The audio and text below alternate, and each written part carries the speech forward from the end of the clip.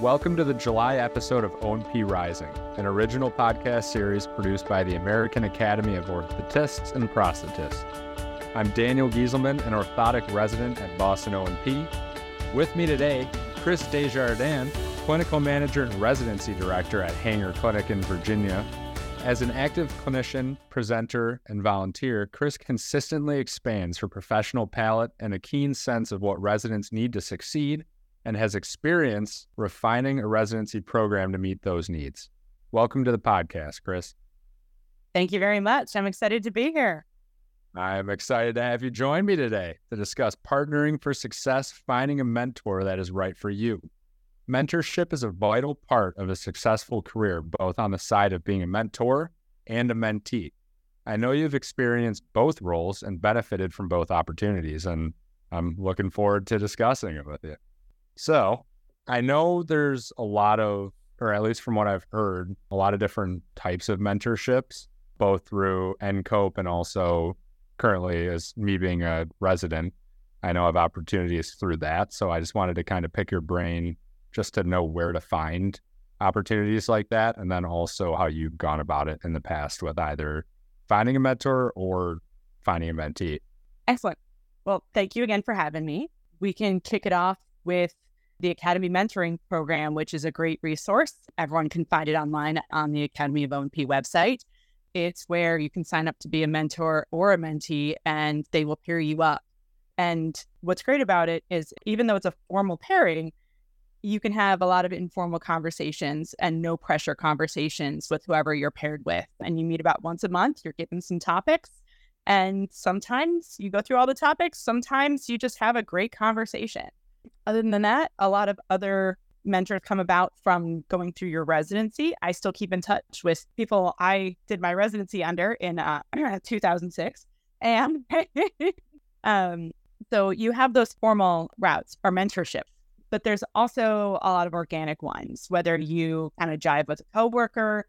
I had a technician take me under their wing to develop a lot of hand skills. And I still think, what would he do?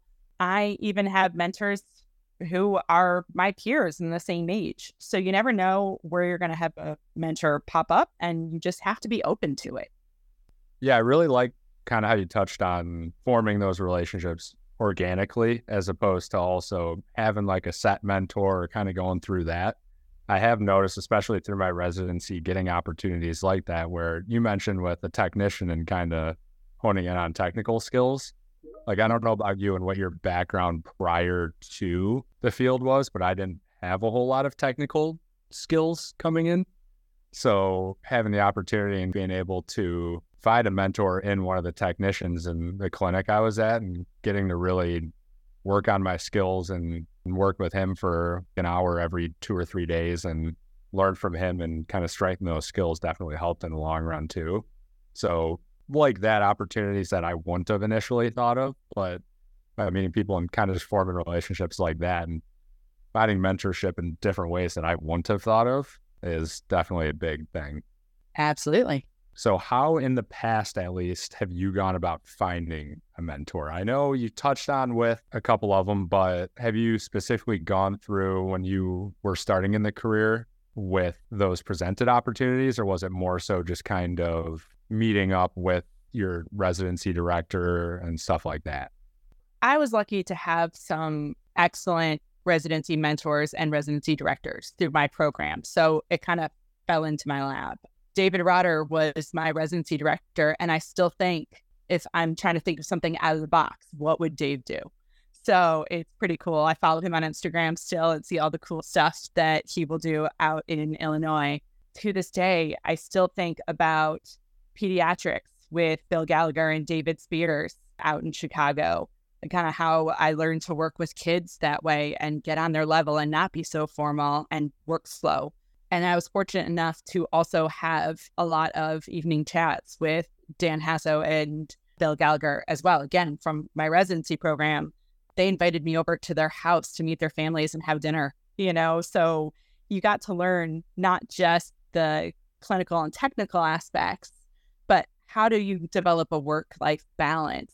How do you maintain your compassion throughout this field and not get burned out and overwhelmed? So I think once you realize that you're having some of those relationships develop, you just need to kind of lean into it a little bit and not be afraid of putting yourself out there. And that's intimidating, especially right now. We're all still, on Zoom calls and everything. But being able to reach out to people through Zoom calls or people that you connect with at work all the time, they don't have to be in that formal position for you to see them as a mentor. But I think it's important that you also give back to them, whether it's challenging them to be a better clinician because they have to explain things to you, or just make sure it's a give and take relationship. Yeah, 100%. Yeah, and that's the last point you touched on too. And I do think it's funny because obviously as a resident, I have a lot of questions because there's a lot of stuff I don't know yet. But coming out of school, there is a lot of times too where people that I am following and seasoned clinicians, where I'll ask kind of questions, but also bring up a random thing that I learned in school that they think is cool and may want to institute because it's something that they didn't learn. So that's one thing I do really like about this field, and that I've kind of noticed about a lot of people that are in the field, is the willingness to learn and continue to learn as well. Not so much also as to just teach, because everyone does want to teach and we are mentoring, but also the emphasis on continual education and stuff too, which has been something that that passion, at least from a lot of clinicians I've been with, has been something that I hadn't really thought of, but now is something that I see is so important in the field and something that I will want to pursue as well. Another thing too, I like that you were touching on with almost like the informal ways of mentoring, where instead of just being in the clinic and doing that stuff, having the opportunity with your mentors, taking you out to dinner, stuff like that, I do think is really cool. And I've been fortunate too to have a lot of clinicians that I've met through the field. And like the one who actually got me into the field was an old high school baseball coach who I had gone through the career path idea of wanting to go to medical school. Then he had me come follow him and shadow him because he thought I'd be really interested in the field. And obviously I was, because how can you not be? But being able to have a relationship with a guy like that who was a baseball coach, and then I had a couple residency offers and I could just call him at 8 at night and he'd just pick up his phone and be super excited to talk to me about it and do research, discuss what path and direction I wanted to go and what direction those opportunities would allow me to go, was something that I thought was really cool. And it's a lot different than the typical mentor that I would thought of, I'd say, coming into the field. That's awesome. I'm really glad that you have him and were able to get to your awesome residency right now, like up in Boston. And that's something that you kind of just touched on right here, is that, you can call anytime in the evening. You can bounce career path and decisions off of that. I'm fortunate enough to have a relationship with my current mentee through the Academy Mentoring Program, that he shot me a text a couple weeks ago and was like, hey, do you have time today? And call him back, and just went over some possible residency opportunities, exactly that same situation you were just chatting about.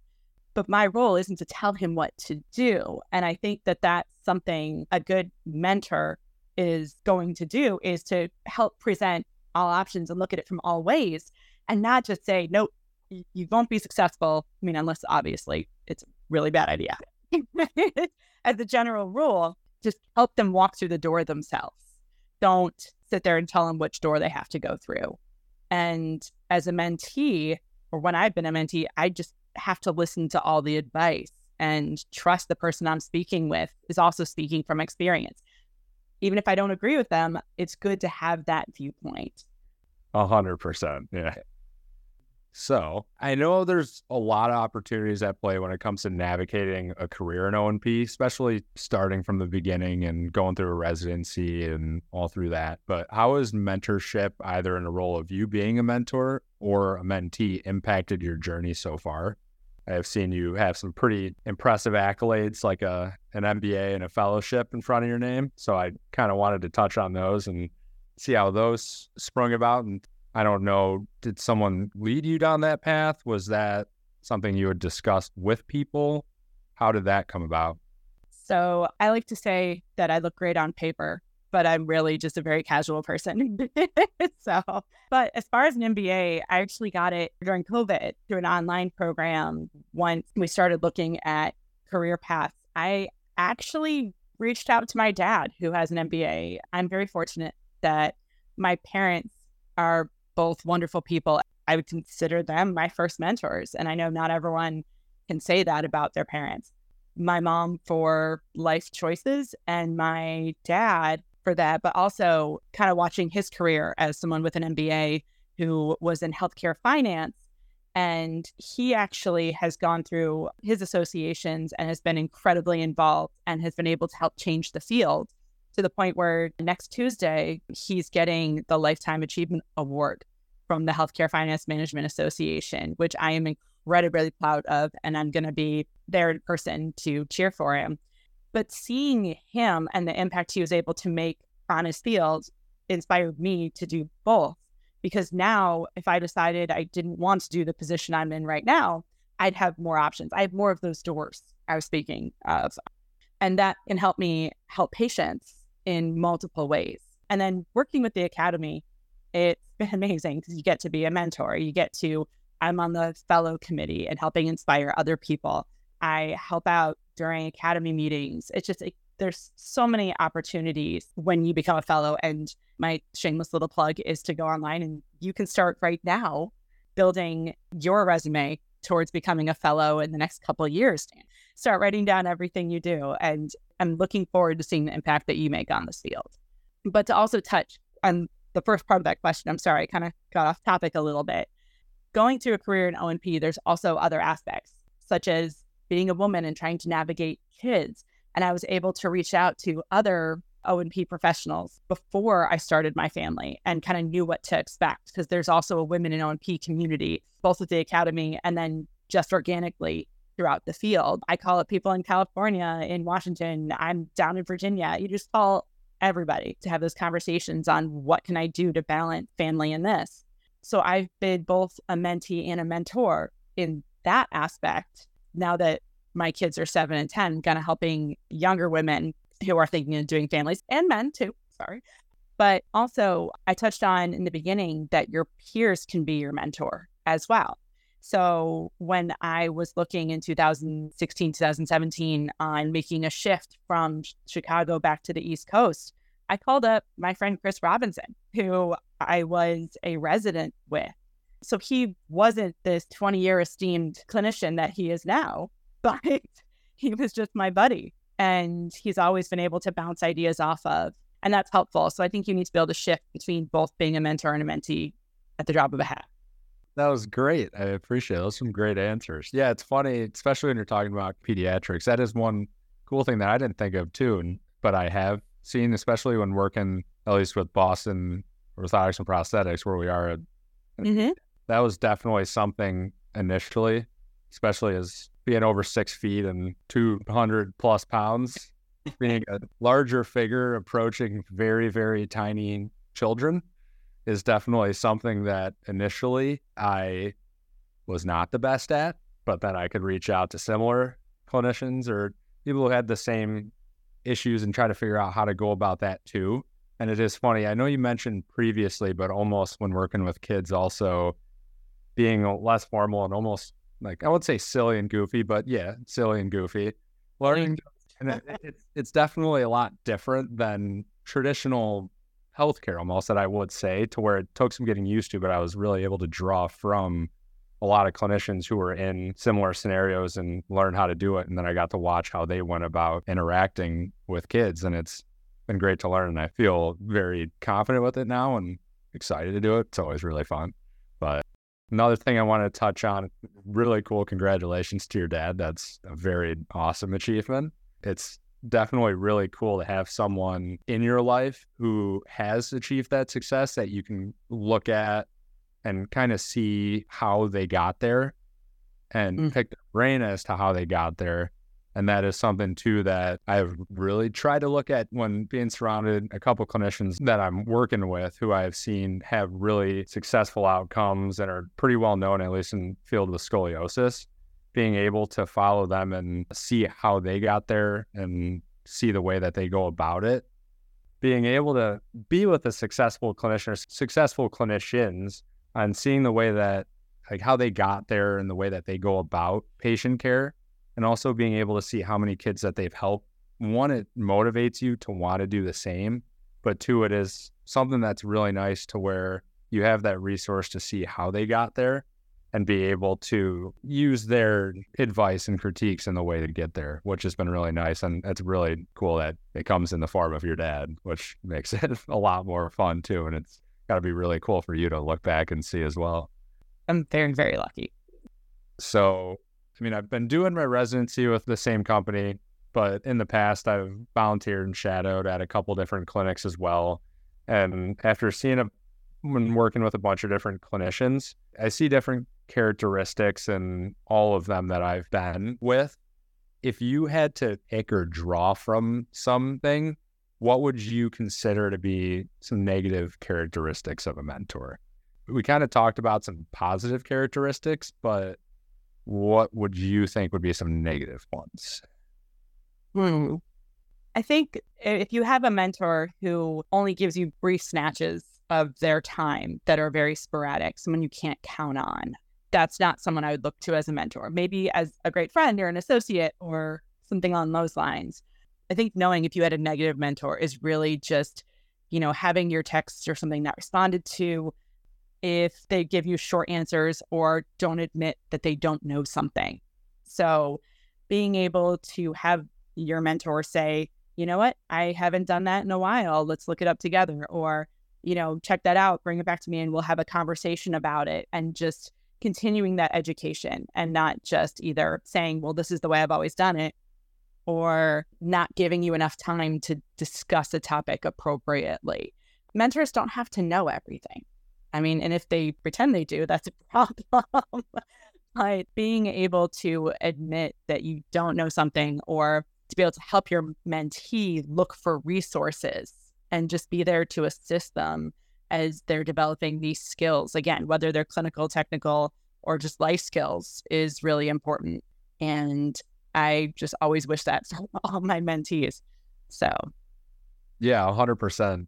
I can definitely agree with what you discussed there too, at least with what I've seen or at least been presented with. It's got to be weird, I will say, and I've done it in the past with, not in the field, but in the past with other questions that people have asked. It's never easy to admit that you don't know something, but especially for when someone who's looking up to you saying it. But at the same time, personally, I respect it a lot when someone who has 20 years on me in the field is able to say, I honestly don't know. But the fun thing is then they have probably 20 plus people that they can immediately reach out to that do know, which goes along what you were talking about with having all these relationships that you formed in the past and just all these different friends and coworkers that you can reach out to and, have your back. And it's pretty awesome. Absolutely. You'll get there. Looking forward to it. Kind of like what you were saying earlier as well about learning from the younger generations as well, because, I didn't go through the program that you went through. And I would love to hear how you did something in school and how you can teach me, and not just being closed-minded on learning new techniques. Because just because I've done something this way for 20 years doesn't mean it's the absolute best way for that patient. I say to my patients, there's textbook and then there's what works. So we're always thinking out of the box. Every single patient that you see during your residency is different. You're not giving the same brace to every single person. So I look forward to working with people from every phase of their career, because you always learn something new if you're open to it. Yeah, 100%. To that extent, yeah, it is hilarious because probably I've learned 6, like today I just fit a bob, and for this I learned the 6th different way now to make a crest roll pad. Like everyone does things a little differently. They can all get to the same end result, but it is really cool now, especially as a resident, being able to follow a multitude of clinicians who all have different backgrounds and have learned from a ton of different people as well, to get immersed with all these different ways of doing it. And then now I can kind of pick and choose and go about what I think will work for me. It's really cool and it's a lot of fun. But it is funny. There's, like you said, a lot of roundabout ways to get to the same answer in this field, which took me a little while to understand and come to grips with. But it makes it a lot more fun, I will say, at work every day. So have you ever been in a situation where you personally outgrew a mentor or a mentee outgrew you? I'm sure that I have. I mean, I have people that I might not call up all the time, yet I know that if I had a specific question that they could help me out with, I could just pick up the phone or send an email and they would be right there to either give me advice or connect with someone I'm trying to connect them with. I think that's what's excellent about our field is that we're large enough to have most of the answers, but we're small enough to really be able to help each other out. So it's a pretty intimate field, and I absolutely appreciate that. There are people that I might not call for advice all the time, the way I did back in my residency or earlier in my career. But again, it's nice to know that they have my back, as you said earlier. And I know there are mentees who don't call me anymore, but if they picked up the phone, I would be right there for them. Some of them I get to see at the academy meetings, and it's great catching up, whether it's in the hallway or over a beer. It just depends on the relationship you develop, if it's more clinical based or if it's more of a friendship style relationship. So again, it's just being really open. I've had people come up to me that I didn't even realize they considered me a mentor and kind of thank me for where they are in their career. And that was pretty awesome. Just knowing I can have an impact on someone. I kind of wish they told me at the time. But again, it doesn't mean that they call me all the time, but I'm open to helping out anybody in the field. And again, I think that whether you're a mentor or not, I think a lot of people in our field really are open and accessible, which is, again, pretty amazing. Yeah, 100%. Two things from that. One, it is what you were talking about with the intimacy of the field. Immediately starting out, it's wild with how everyone almost knows everyone in a way, or they're like one person removed from everyone. It's really funny. I didn't really realize it until now as I'm starting to grow through it. But I do think in this field, more than a lot of other ones, it is easier to find those relationships as well. And more so too, then touching on your second point, we're lucky to be in a field where a lot of people, or the majority of the field, joined it to help others. And not just with patients, but also, at least from what I've seen, the willingness to help the younger clinicians and the residents and the people who are coming up in the field. One, to help them and make them feel more comfortable, but two, because it is driven with the knowledge that you making them and helping mold a more successful clinician coming up is in turn going to provide better results for patients is the biggest thing, and it seems to be the driving force behind everything, I'd say. Well, as we kind of continue the conversation, what do you think you're going to be looking for in your next mentor? So I think for finding someone that would be right for me would be the biggest thing, is finding someone that I'm comfortable coming to with any situation or any awkward situation. Especially, I have been presented with a few, and that immediately triggers or sparks the idea with me of who I do consider to be those relationships already, is starting out with not a whole lot of technical skills like I discussed. There's definitely been a few instances where I have either damaged braces when working on adjustments on accident, things like that, where some people I may be a little nervous to tell them what happened, as I may fear their reaction. But some I feel very comfortable, and I know they're going to say, that's how you learn. And I've been there. That's not going to be the last time. So the biggest thing is looking for those mentors who I do feel comfortable coming to with, even just, like I said, kind of more awkward or maybe inopportune things, knowing that they're going to be comfortable with it and help me through that kind of stuff and talk me through it is a very huge thing. So, and I'm fortunate to have some clinicians at the office I work at right now who are that way. So I'll definitely continue to draw from them. And, let them know. I will make sure to let them know. I've done it in the past for clinics I've gone through and have left now. So, because I definitely see the impact that can have too. And I've gotten to see that also because I'm not doing it as much now that I'm working more, but I coached a lot of baseball back in Michigan. As soon as I got done playing in college, then I missed it. So obviously the next course of action is to coach, right? And seeing that and being able to mentor, I guess, the next generation of baseball players and being able to give a bunch of private lessons, stuff like that.